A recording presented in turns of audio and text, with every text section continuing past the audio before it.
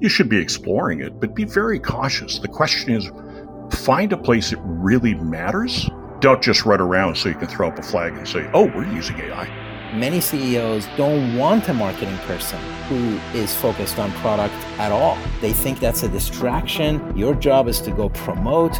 You're too technical. You're too product oriented. From Orion X, this is the Marketing Podcast. Marketing has transformed in significant ways. More technology, more data, more social, more blending of arts and sciences, more integrated with every other function, and ultimately more critical to the organization. Join Shaheen Khan and Doug Garnett as they discuss news and happenings in the world of marketing, from the boardroom to customer programs. Hi, everybody. Marketing Podcast here again. Shaheen Khan with Doug Garnett. How are you, Doug? I'm doing well, Shaheen. Brilliant. We've been having a bunch of good conversation as usual for the past hour or so. So let's get started. We have the cart.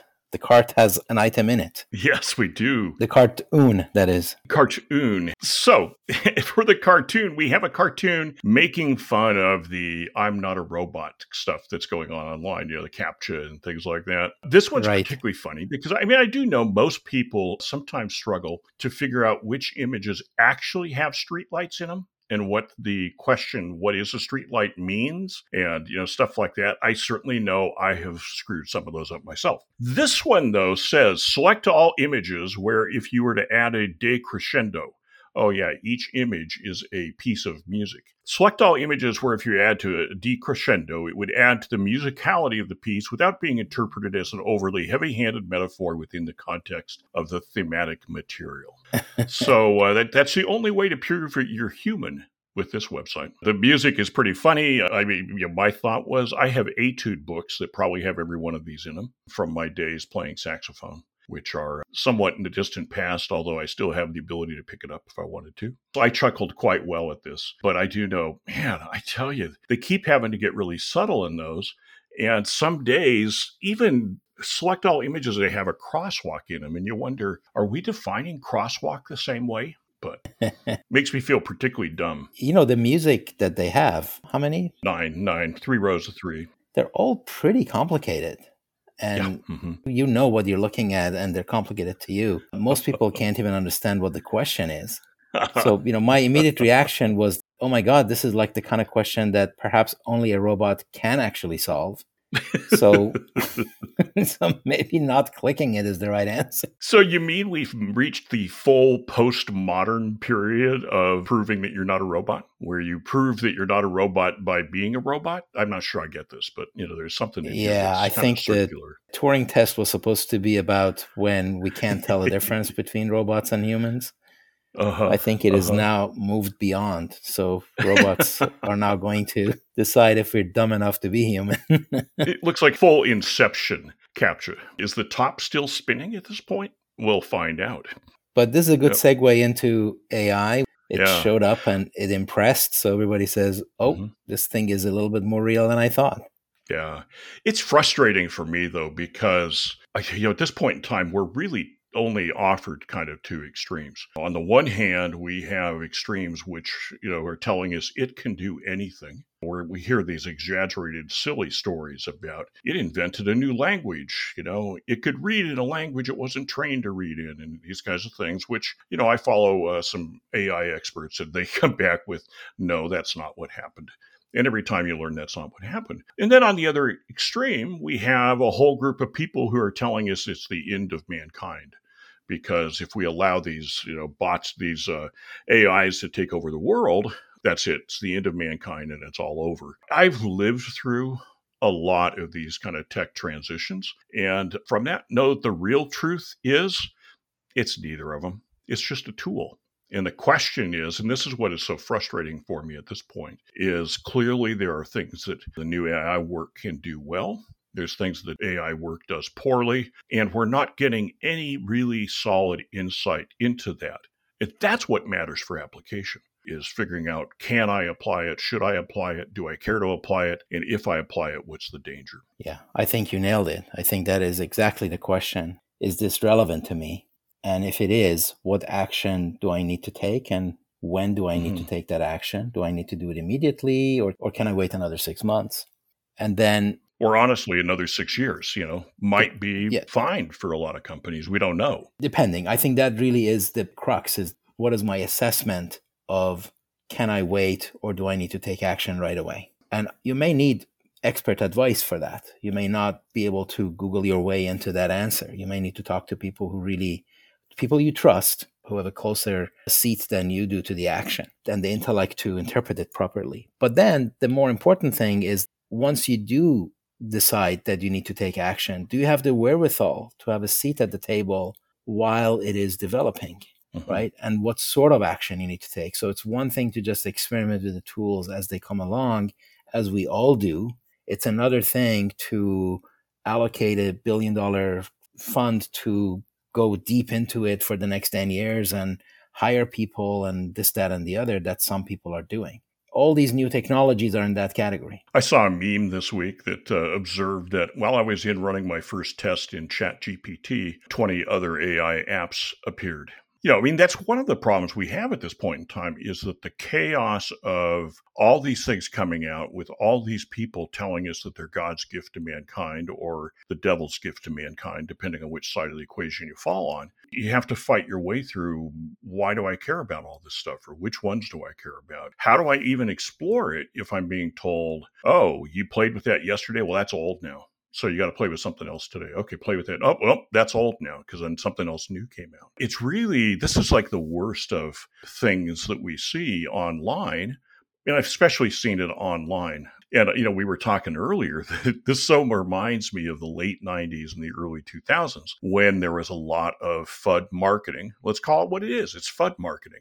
FUD being fear, uncertainty, and doubt, used to try to push people into making a commitment and spending money with people. And in the late 90s and the early 2000s, the FUD marketing was, if you don't stake out your claim on the internet now, you'll never be able to in the future. It turned out that it was entirely wrong. Companies that didn't have an immediate need for the internet and waited 10 years to really put their toe in very deep were just fine. They might have to go buy their website name from somebody, and that could be a little expensive, but it wasn't any catastrophe. It wasn't any huge deal. And I think we've very regularly been presented with these digital quandaries where, I don't know, is it venture funded hype that makes it appear so much like you've got to do this now, or just simply the investment of all these people who are trying to make their careers with it? Well, I think you have to decide whether it's relevant to you or not. Are you blockbusters? In which case, you better take this internet thing more seriously. Are you the retail shop that you better take Amazon seriously? Or are you, the pet store and you kind of can ignore pets.com or whatever it was, right? Yeah. So I think that's what makes it hard to get that proper decision, because it may very well put you out of business if you're on the wrong side of this thing, right? The other thing about AI is that while your business may or may not care, you as a human being, it's hard not to care. You do want to know what is really going on here. And part of the reason people are paying attention to it is because they think this could very well be a black swan kind of an event, while it is kind of unlikely that it's going to annihilate humankind. If the chance of that is like 2%, that's a really high percent, because if it actually happens, you're dead. It's not like, it's game over. It's not like you get to put another quarter in, right? What's true, but let me put it, you mentioned Amazon. I think actually I'd like to go back to that, because I think the challenge for retailers is too many retailers, in fact, got distracted by Amazon. Amazon certainly is something they had to pay attention to. But in order to make their investors happy, which is what I think one of the primary motivations was, they had to mount major projects that said, we're going online, we're integrating all this. And they ended up way overspending and taking their eyes off of their competitive advantage, which is stores. And so, yes, Amazon was there. Yes, they had to be concerned about Amazon. But in retrospect, the ones who survived best were ones who continued to develop their stores, because the store is the retailer's competitive advantage. Some of us knew that from the beginning. And yet, from about 2006 to maybe 2015, the push for retailers to take their eye off of what's important to them and put it all on Amazon was massive. I had an argument with somebody at one point in time, and we were talking about Sears, and they're saying, well, Amazon's putting Sears out of business. I said, no, they're not. Costco is putting Sears out of business. Amazon may be the straw that breaks the camel's back. But as far as damage, Costco did the damage to Sears. So did big box stores of other types like Best Buy and things like that. And so a lot of stores get taken out by just normal market change, and yet the story develops that it's the latest shiny bauble. And I think that that's what I expect to see with retailers as well and ChatGPT. I mean, I'm already seeing a lot of stuff about, is it too late for a retailer to start working ChatGPT into their, it's just absurd stuff. Well, of course it's not too late. I mean, at this point in time, no one knows whether there is any advantage of any significant sort for a retailer from working AI into their systems. Well, somebody could point and say, of course, they can eliminate labor costs on phone lines by using AI-driven bots. And then we can point to other examples of having done that have turned out very bad because some of the bots have responded badly with lost customers and created disasters. So, a retailer, you should be exploring it, but be very cautious. The question is, find a place it really matters. Don't just run around so you can throw up a flag and say, oh, we're using AI. I think you're absolutely right. There's a lot of pressure by management, by boards, by investors, by everybody around you to ask you, are you using any of this stuff? And, we think we need to be on the front end of this thing and all that. And I actually believe in that. I think you do want to be on the front end of this in a measured, proper way. But this also reinforces the notion that your decision on whether or not this is relevant to you and in what way it is relevant to you really is important. If you can't have a discussion about that with folks who are pressuring you to do it, you're just going to do the easy thing and potentially make a mistake. So understanding it is really important. Now, you're not going to understand it without some kind of experimentation. So really the advice and what I'm observing is that everybody is experimenting with AI tools that are out there just to size them up and see how they work or not. Thankfully, you can do quite a bit of that for free. It just costs your time. But to gain that experience is a good thing. There are products that are now claiming to be AI enabled, some of them more than others. So just experimenting with that, get a trial and see how it works, or get a demo and probe, know enough to ask hard questions on, is this really AI or is this just a bit of a clever automation? And in what way is it? And I think that's really it. And if you're going to replace people with AI, or if you're going to augment people with AI, you better also have very clear understanding of what it is you're doing. A lot of the aspects of a human's job are invisible. You don't know they're doing it until they're not there anymore. And I think that's why people move to AI only to realize that, oops, maybe this is not working, because they didn't think about, those 6 other things that people were doing that the AI is not going to do it. Now, you may fire the AI you just hired because AI wasn't up to the job, but the disruption you caused is going to cost you. So you have to be really careful. Yeah, you do. We've had a lot of pushes for automation that come from vendors and come from consultants who are going to make their money with it. I think maybe that's one of the cautions I'd offer all companies, which is, yes, explore this. Also, be wary about the people who are selling it to you, because most of them are doing it based on ambitions for a massive growth or, some career-making move, and those aren't wrong. Just be aware of them, because you need to know how skewed the advice is being given by people, because there are a lot of, we've seen over time, a lot of things sold to companies that didn't work. I have a friend who they were doing phone calls, lead generating phone calls. He oversaw a team that did that for accounting software. And they replaced most of the team with online targeting that would come back with a list of, these are your best prospects. And they went out and called the list of the prospects because now they had leads. And it turns out that they were determined the best prospects by how much time they'd spent on the website. And primarily they were out of work accounting people trying to learn about the software. So in other words, they weren't prospects at all. And the automation identified them according to what some people believed would identify good prospects, and they were bad prospects. So AI has that same risk that things go wrong with this stuff. And until we understand it, I'd be careful how much I turn over to it. I think that's, a wise point. Now, you've been exploring it more than I have. What's your experience been? You said you've been playing with it more. We have been. We are experimenting because we want to make sure if it is relevant, we're not missing out. The fear of missing out is real. But also it's in a very measured and slow way. We are putting a lot of effort into the data part, like I was explaining in last episode, the analytics, the metrics, the quality of data, all the stuff that we talked about last time. So that stuff will be illuminating. The AI stuff is more of an experimentation. The other thing I wanted to say about your commentary was just because another company does it is not reason enough for you to follow them. Mm-hmm. Sometimes your competition makes a mistake and you'd be better off just standing by and watching them make the mistake and not follow them just because they did it.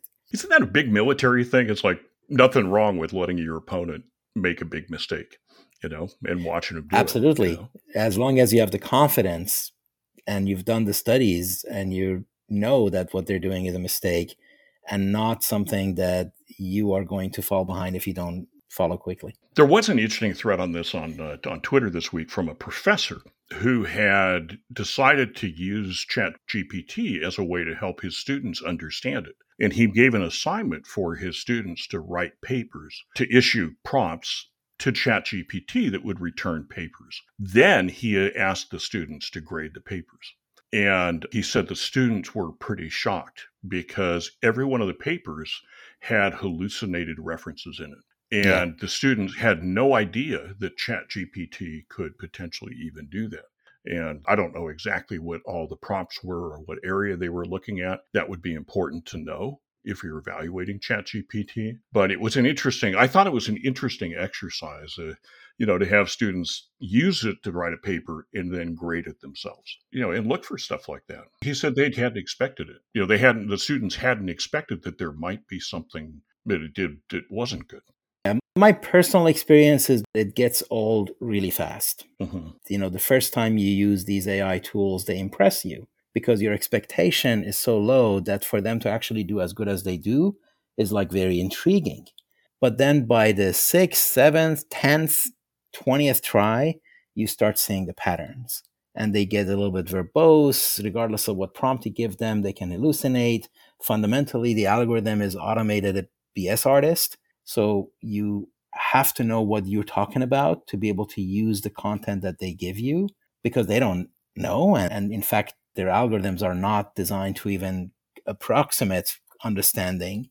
It's just sort of what is the likelihood of the next word, and I'm just going to go with this. The material that they got trained on may or may not have been right. Unfortunately, we live in times where a lot of the content that gets amplified is junk. And a lot of the data that these AI tools are trained on is public data that includes that amplified data that was junk. So you have to really know all of that. Yeah. I'm going to come back because I think it is really interesting to ponder because there's risk of them doing false things. It's interesting to ponder whether they're going to be primarily useful to people who are experts in a field, who might be able to make their lives easier by having the AI start something off, but they're expert enough to correct its errors and to end up rewriting or, basically bringing it to a better spot. But, certainly that's not what we're hearing in the kind of popularized articles about it, which are kind of anybody could go to write. I could go write a, paper on solid state physics, even though I know nothing about it. But I think, it sounds like the truth is I could get it to write a paper on solid state physics. Whether that paper has any truth to it, I wouldn't know. Yeah, you absolutely need to know what you're talking about. And if you do, then it can be an assistant to you that can accelerate some things. You can dictate to it and say, turn that into prose that is more suitable for publication rather than just a colloquial conversation. You can say, give me an outline, and it might remind you of 3 things that you may have forgotten. So this brings us to an interesting transition because the last topic we wanted to talk about is about product. And as we're all watching ChatGPT and other AI products come out right now, we're seeing these product introductions. And of course, what we're seeing is the hype and a lot of the marketing of it and not so much about the product. And I think it's time for us to turn our vision to products as one of the 4 Ps of marketing. Because the reality is people talk about communication much more than product. They talk about price much more than product. We talk about distribution much more than product. And it's too bad because in a lot of ways, all marketing starts with product. And if we're not engaging the discussion, we're not doing our jobs. And I think you and I need to talk about that a bit because it might help our listeners begin to, maybe learn some new things about where product fits or what some of the reasons are that we're not hearing as much about it. Yeah, I think it's mostly because marketing doesn't own the product. Usually the product group does, engineering, depending on the kind of market that you're in. Price marketing may or may not own it, but they can at least opine on it at a minimum. Promotion for sure, and of course that's where most of the conversation is. And then place, depending on how you even define what place means, marketing may or may not really be able to influence it much. But I believe the advice, at least the advice that I've always had for marketing folks, is make sure you understand the product. You don't own it, but you can understand it. And make sure you understand competitive products. You don't have to be inside an organization to understand the product. Sometimes your competition understands your product better than half of the people inside the company because they spend time on it, they will take it apart, they study it, et cetera, et cetera. So if you understand the product, its attributes, its competitive standing, what makes it cool, what makes it unique, what makes it useful for what sort of real use cases and needs, I believe that's the first order of business for marketing. You must understand the product. But isn't understanding the customer more important? I mean, I think that's what we're told. Yeah, in fact, the interview I had with a CEO was for a CMO job. And he asked me this question, and I went down this path of product. And he says, don't you think it's more important to know what the customer wants? And I was like taken aback, mainly because I thought that was obvious. Of course you do that. But that filter out what customer wants is when you introduce your product to that analysis. So you want to filter what the customer wants according to the product. So now you can really look at the positioning of the product, the messaging of the product, the competitive end, so that's the way I believe it actually works. By the way, that also shows many CEOs don't want a marketing person who is focused on product at all. They think that's a distraction. Your job is to go promote. You're too technical. You're too product oriented. That's a problem. I think what they miss is that the product is the vehicle which satisfies customers or not. And I guess I learned this at an interesting lesson when I was first doing market research with Carla Roberts, was the moderator I was working with. And she said that she found it really frustrating to do political research because going into political research, the aides to a politician could show up, listen to what consumers said they want, and then just go back and write a speech that tells people they're going to get it because it doesn't have any limitations of product. Product is a grounding thing because it brings us the limits within which we have to succeed. So if a customer says, I want AI to tell me what the rest of my life is going to be like, you can't do that. And any company that just decides to promise it will fail at some point. And so there's this reality that products bring. I also found that I think that the tech product world suffered a bit because a lot of the marketers they brought in for brand marketing were from consumable goods companies like Kraft or Johnson & Johnson. And so they were experts at taking white stuff in a bottle and then putting it in a different bottle with a new ad campaign and charging twice as much. And you can do that with a lot of consumable products. You can't do that with a computer, with a mouse, with a keyboard.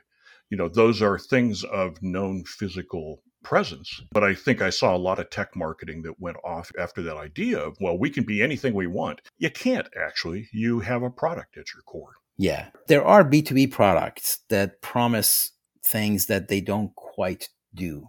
If you're talking about a capability, what constitutes that capability? What do you need to do before you can claim to have that capability?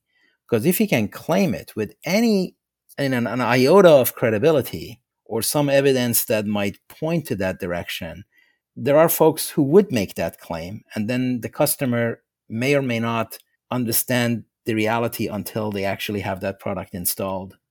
And now they're stuck with it. So that happens. Yeah, absolutely. I mean, I will tell you, I mean, as a guy who sold, man, you're always walking this fine line of, if I promise that, will a customer be happy when they get the product? And I tell my students that that's really, if they're selling, that's really the fundamental goal, is you want people to be happy when they get the product. It doesn't mean that you've explained everything in gory detail, because very often they'll never get the product if you go into too much gory detail. But you have to sell it in a way so that respects them, so that when they get the product, they'll be happy with what they have. And there's a lot of people who don't sell that way at all. They'll say whatever it takes, they think, to get the business. Very often they don't get the business because experienced customers have a pretty accurate bullshit meter, and they pick that up from salespeople. And I think we pick that up from marketers. But I think the one word we've lost a bit of is vaporware. And I think we need to bring that word back, because we have, over the last 10 years, seen a lot of vaporware out there, which means, back when you and I were working in the computer biz together, vaporware was when you would talk about your next computer that hadn't yet been designed as a way to sell your current computer, which is the only thing you had to sell. And it was a very common practice, and almost everybody did it. And customers had to be really very wary about whether somebody was talking about a generation that hadn't been built or the generation that existed. And now we see it with, a lot of the ChatGPT and the AI discussion is about potential. Well, it's going to do this. Does it really replace people on an assembly line at this point? No, of course not. It's just this tool. Does it have the potential to do that? Well, we don't actually know yet. Maybe it does, maybe it doesn't. So we're hearing, I think, a lot of the hype and the fear is about vaporware, as opposed to the real product. Yeah, I think in this case, people's expectation is that it will. I think that's the fear. That's the maybe not a fear as much as a stark realization that, oh my God, this thing is a lot more real than I thought it is, and it is coming. And is this now the time to be prepared for it? Now, I think there's a lot of damage that can be done while you're preparing for it, so you have to be careful. But that is what makes it complicated. Yeah, it's been interesting. One of the observations from Melanie Mitchell, who's an AI expert out of the Santa Fe Institute in New Mexico, has been that the AI companies love the fear because it makes them seem monolithic. My God, if they really can destroy mankind, they must be powerful. And it's kind of an ironic truth that they may not be all that opposed to Elon Musk and the crowd that are running around telling us the sky is falling, because the sky falling idea works to their benefit. Anyway, that's way off product, though. So coming back to product, I want to ask you about this, which is, okay, so it's been lost from the conversation in a lot of ways. I have seen a lot of that, which is advertising very rarely includes anything substantive about the product. I kind of call a lot of ads as they have a patina or little magic pixie dust of product included in them. But really, they become so focused on the idea that the product has made the consumer's life perfect that they focus on lifestyle and all these other things. But it's really rare that you see an ad that you say, okay, that's a good one about the product. But at the other end, I have seen also a revolution by the engineering design departments trying to keep marketing out of their business. There's a lot of the discussion of market research for product is coming out of the designers and the engineering departments, and not the people who understand customers the best. And that concerns me. Part of my gripe about the marketing community, as you know, is that it's one of the few, if not the only, where criticism of each other is rampant. It's pretty common to point to some other marketing person and say, how dumb can you get? You shouldn't be doing this. So there's definitely that sensitivity in my head. Having said that, the only time I've really seen it in my own career is when engineering or the technical guys or whatever, the product owners, did not have enough respect for the marketing counterparts. Mm-hmm. The marketing counterparts did not come across as knowing enough about the product, enough about the customer, enough about competition to really have that conversation with the technical team and add value. And the moment they have that sort of a feel is the moment when they're going to stop talking. So it's really not about the marketing profession. It's about the specific individuals who may or may not have done their homework. Now, I have no doubt that the counterexamples exist. There are occasions where I'm just going to do my own thing is a lot easier, and that happens. But it is also true that it's a very tall order to be able to have a seat at the table with the product team and add value. You need to have done your homework. Mm-hmm.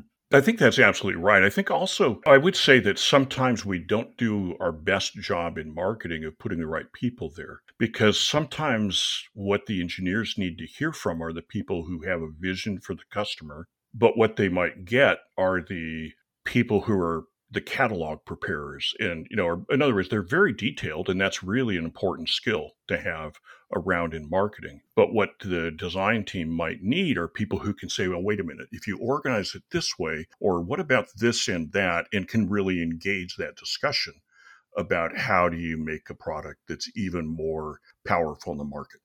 And that's really the point of it, is how do you make it more powerful in the market? And that should work because it benefits the engineers and the designers as much as it benefits the marketers. So it should be engaged, but it has dropped out of the discussion some. I will say I'm working on a little thread right now in my complexity stuff where I've discovered that one of the problems with products is products are specific and unique, even within a competitive category.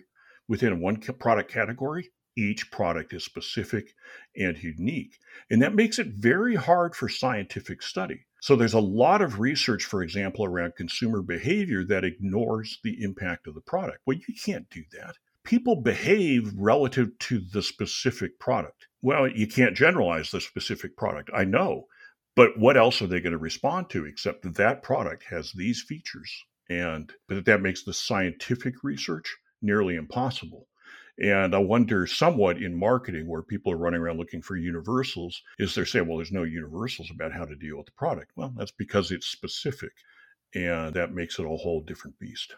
And so it gets ignored more by marketers. Yeah, and you try to put your arms around it by limiting the scope of the product or limiting the scope of the use case and say, this is the job this is being hired to do, and therefore that's all we're going to talk about. But I think as you limit the scope, you also miss out on all the other information.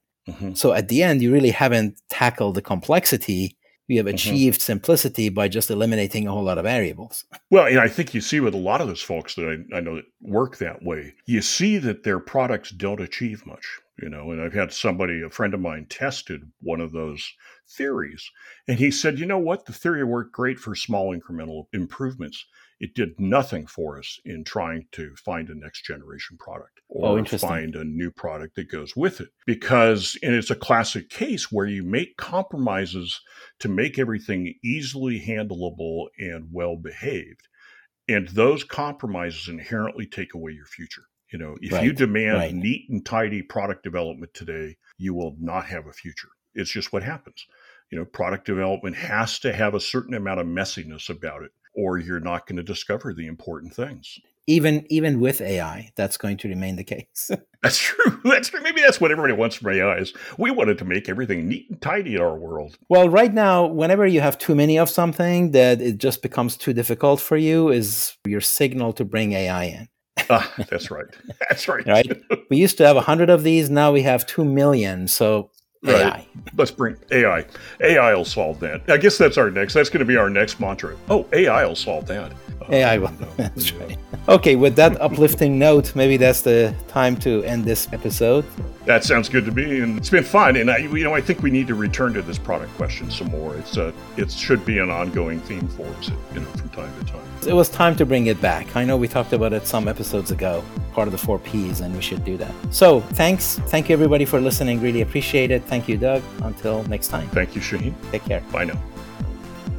That's it for this episode of the Marketing Podcast. Every episode is posted on orionx.net and shared on social media. Use the comments section or tweet us with any questions or to propose topics. If you like the show, rate and review it on Apple Podcasts or wherever you listen. The Marketing Podcast is a production of Orion X. Thank you for listening.